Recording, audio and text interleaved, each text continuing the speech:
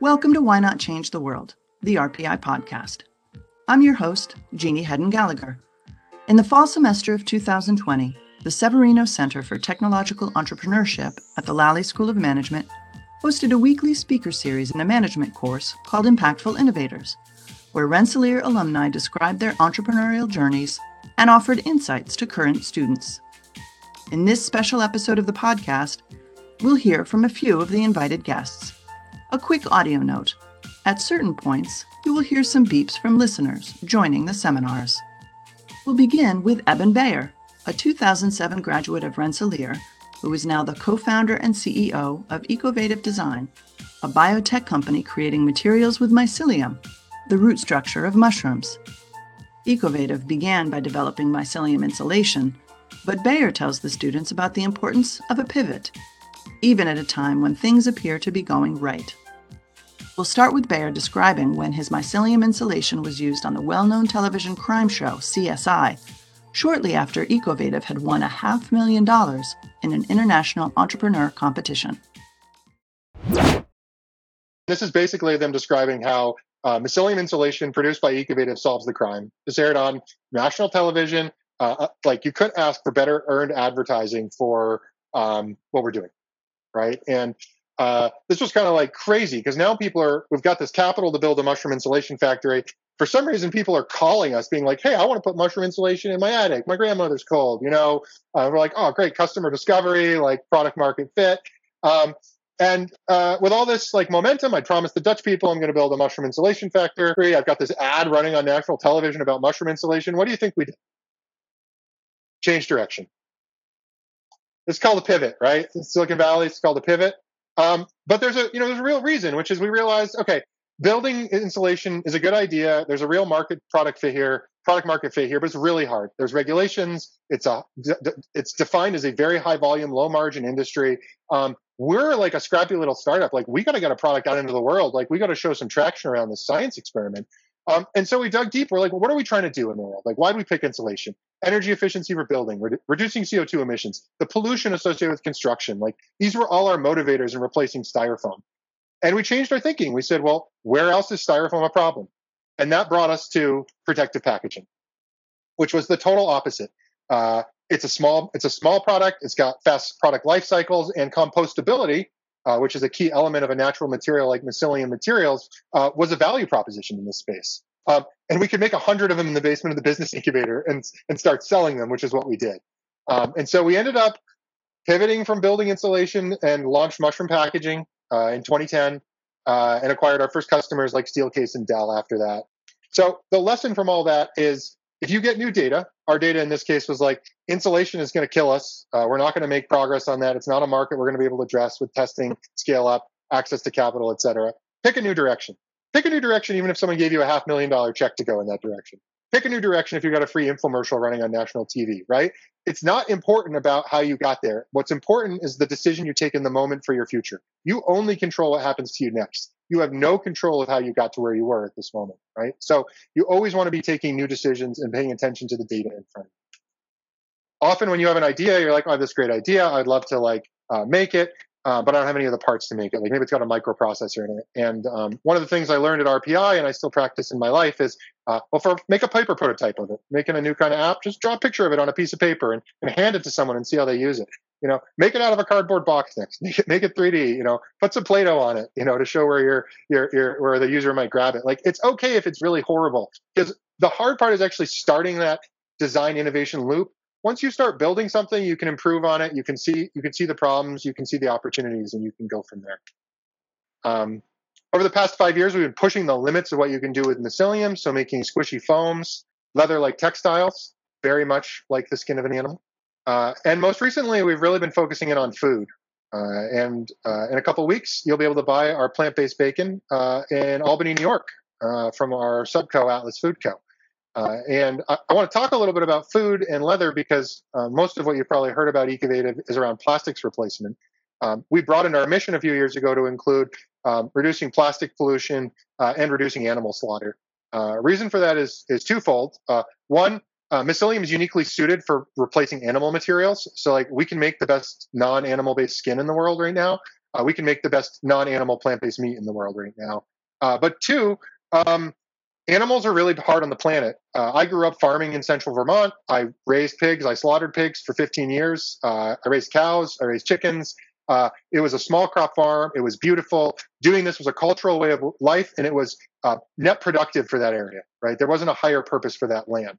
But factory farming is horrible, and I had a real blind spot to the amount of CO2 emissions, and methane emissions, particularly as it relates to cows, as well as things like nitrogen escaping into the ocean that really mess up our ecosystem. And so, again, there's a business reason, technical business reason, like we can make something no one else can make better, and we can do it in a space where, by doing so, we can have the biggest lever to impact positivity for the planet. And so that's kind of why we're in food right now. I have one last lesson I want to share, though. And this one's, I think, probably the most important for everyone to hear. It's simple. Everyone around you is struggling. It's your peers, it may be your parents, it may be your siblings, it may be your professors. But I think it's really important, especially with what's going on in the world today, that you remember this. And for those of you that consider becoming entrepreneurs, and particularly if you're going to devote your life to working on one of these hard problems, so you're not going to make email faster, you're not going to make it easier to set up a calendar invite, you're not going to incrementally improve the audio quality of this Zoom chat. If you choose this path, you're going to do something really hard. It's also really important to the world. And it's really important we get as many people as possible working in these dimensions. And the last part of this story for me is I wouldn't be speaking to you today if I hadn't started on this path. And I wouldn't be speaking to you today if I didn't have a professor in my life, Bert Swersey, who really, I'd be honest with you, like pushed me into this path, like both showed me what was possible in terms of invention, and also was really just like brutally honest about the problems facing the world. Like, we've come a long way, but there are very real issues that we as a society have to contend to. And we need people to go in this direction and do it. And so Bert Swersey's belief was you could use invention and innovation to improve the state of the world. And his approach to doing that was to get as many students as possible working in this domain and creating companies. So he didn't say, I'm going to go do this. He said, I'm too old to do that. I'm going to get as many people as possible doing that. And my hope is to continue to see that happening. I know by virtue of being in this class and listening today, it must be of interest with you. And I just want to encourage all of you to consider on this path, acknowledge that it will be really hard, acknowledge that when you do this, you'll have all these folks around you still struggling, but also know that it's really important to the world. So for those of you that are thinking of going in that direction, or maybe opening your mind to it, or those of you who already feel committed, I just want to say thank you.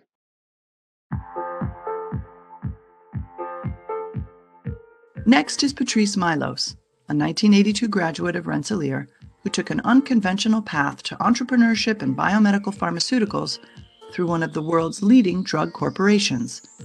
Currently the Vice President of Scientific Operations at Pine Trees Health, Milos engaged the students to think about what it means to be an innovative leader within the structure of a giant company.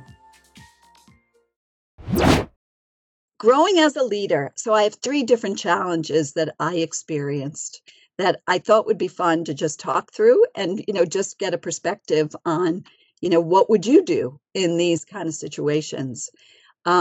So here's one example. I joined Pfizer in 1993. I was a bench scientist, but yet I was asked if I wanted to establish the pharmacogenomics group in 1996. And I said, yeah, why not?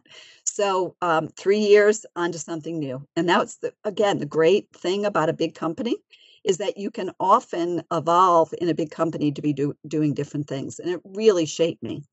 So I started the group. I grew it to about 20 people, and it was constantly challenging Pfizer to think about a future of personalized healthcare. Not that they really wanted to, but it really was good for them. And I think if they look back, those that are still there appreciated it.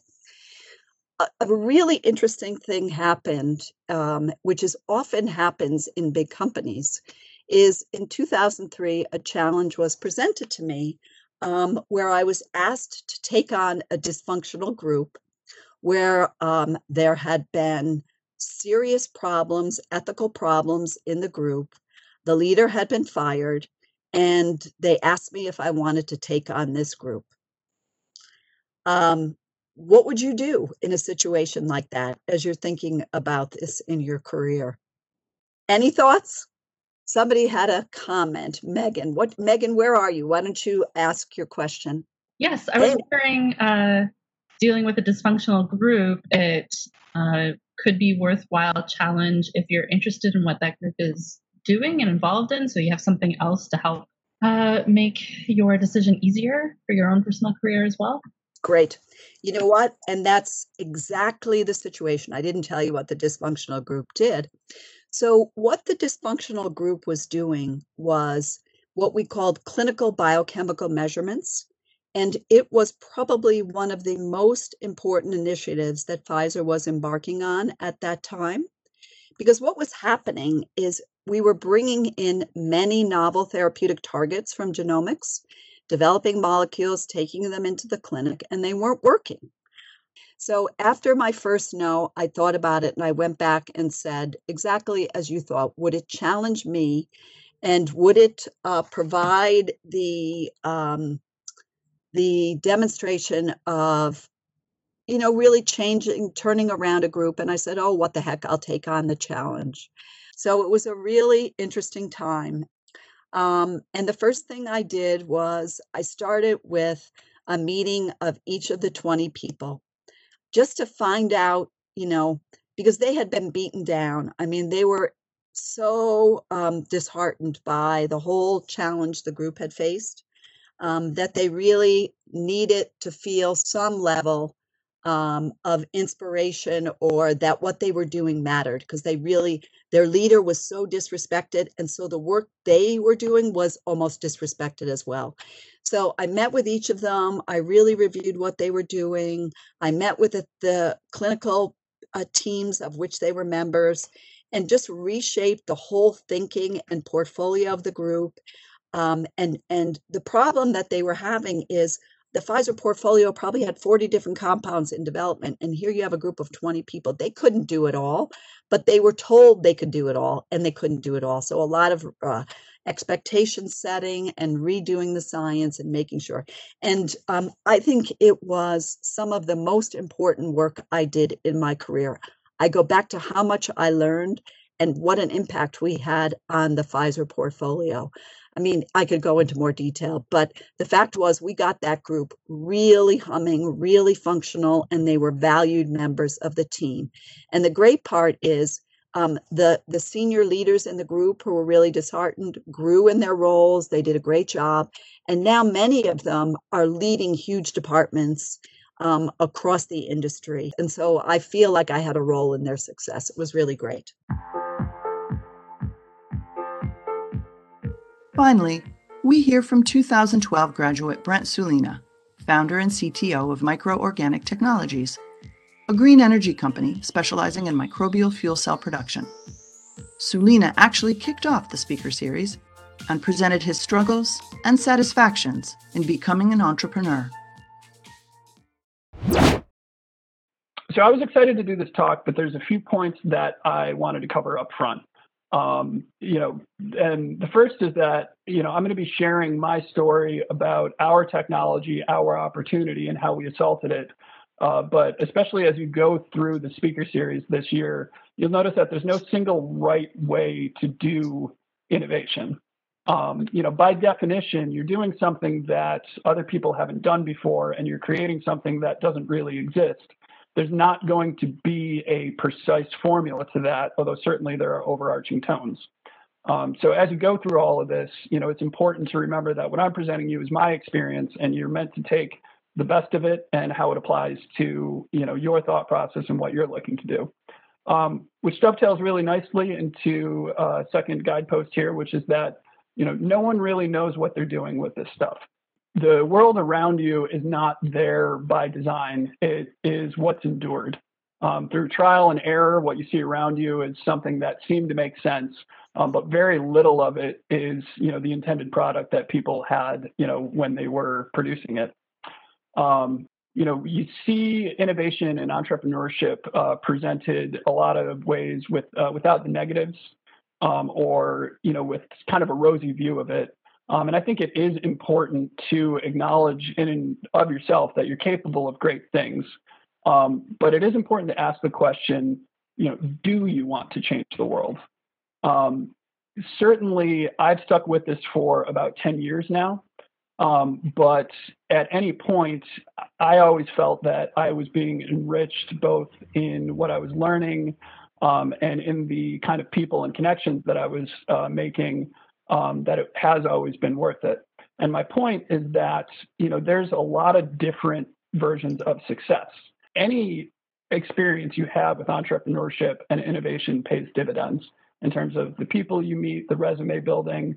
You'll bring that knowledge to any project you're managing, any project you're budgeting moving forward. Don't let long-term challenges dissuade you from, trying a little bit. So I'm a biochemist, biophysicist by education, and I've always been enamored with the molecular machinery that is biology. From a design standpoint, life has a very vested interest in living. So you have billions of years of evolution that have created a molecular toolbox for survival on this planet, which conveniently also happens to be where I live and planned on innovating. What we do is to take advantage of the fact that all life is chemistry, and therefore all chemistry being electron transfer, all life is electric. We let those microbes push electrons into a wire, allowing them to literally breathe lightning. We grow a layer of microorganisms on the anode. They deposit electrons as they breathe that go up and over through a wire, where they're eventually deposited on atmospheric oxygen. But this is where I fell in love with this tech. With no moving parts, no precious metals, no rare earth metals, we're able to get DC power directly from anything that decomposes. That's the kind of thing that you don't need to have immediately an application for to realize that has enormous potential. And that gets us into the why of all of this. And the short answer is because we have some challenges ahead of us. We are rapidly running out of fresh water. With rising oceans, you're seeing more and more saltwater infiltration. The global improvement of quality of life that's happened, unprecedented in our time, unfortunately also depends on us continually mining carbon from the ground and throwing it in the air, which is going to continue to make this cycle worse. In spite of all of that, and again, when I started learning about this technology, there's energy all around us. Again, a pile of leaves has, enough energy to get you from Albany to Buffalo. Your car just can't run on it. So we started looking at a technology that can do energy positive desalination, that, again, has no precious metals or rare earth components. That's the kind of thing that seems to be worth spending a significant portion of your effort on. What we realized is that microbial fuel cells were inherently very valuable, but we also realized that they wouldn't do anything without doing one thing first. And that brought us to our first use case of this technology, which was something that was very important, but was possibly the least exciting application of the technology. And that is wastewater treatment. So for this amazing world-changing technology, it turns out you have to start with sewage. It's a process called aeration. It involves putting air directly into the water so the microbes can break down the waste. It happens 24 hours a day, 7 days a week, and most people are surprised to find out it's about 3 to 7% of all of the energy use in the United States. So about 7 cents on every dollar spent on power in the US goes to throwing air into sewage. That's an enormous amount, and yet there's 7 times the energy within that sewage that is needed for that process. And at the end of the day, this is a technology that saved more lives than antibiotics. So it is absolutely critical that we have a way to do this energy efficiently in the future. But there is only one right way to do innovation, and that's whatever gets it done. It is the one thing that you are judged solely by the success of accomplishing your mission. There are a million ways to do this story, and I hope you at least dip your toes into finding out yours.